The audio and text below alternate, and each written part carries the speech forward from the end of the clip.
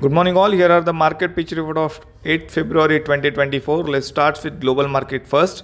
In yesterday's session, we have seen a positive closing in the US market, and currently Dow Jones is showing positivity of around just 22 points.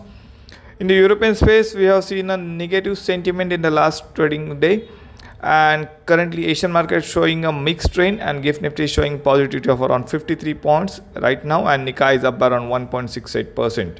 However, Hang Seng showing negativity of around 1%. So overall market sentiment on opening bell is on a flattish side today. Today is RBI monetary policy. So before that, Nifty is showing flattish tone. And now let's discuss Indian market.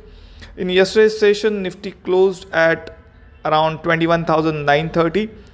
The major resistance zone placed at around 22,070, above that 22,230, which is its 100% extension level, and support zone placed at around 21,770, below that 21,600 mark.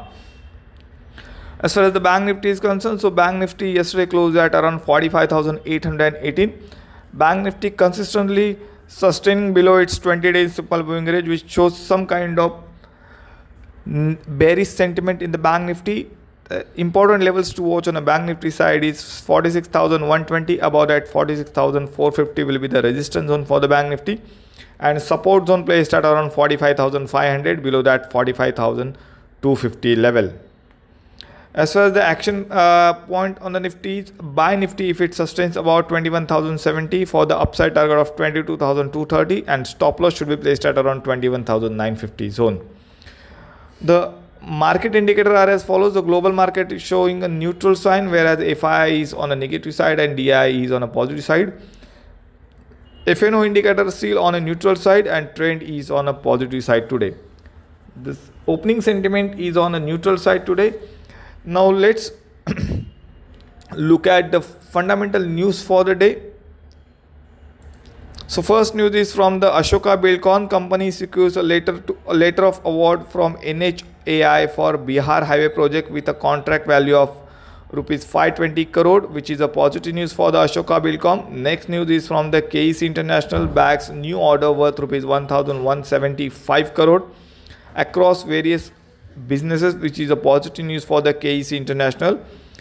ONGC company in joint venture pact with NTPC Green for renewable energy, which is again a positive news for the company. As far as the results season is concerned, so Lupin a net profit at rupees 613 crore versus 150 crore, revenue at rupees 5,197 crore versus 4,322 crore year on year, which is a positive news for the Lupin.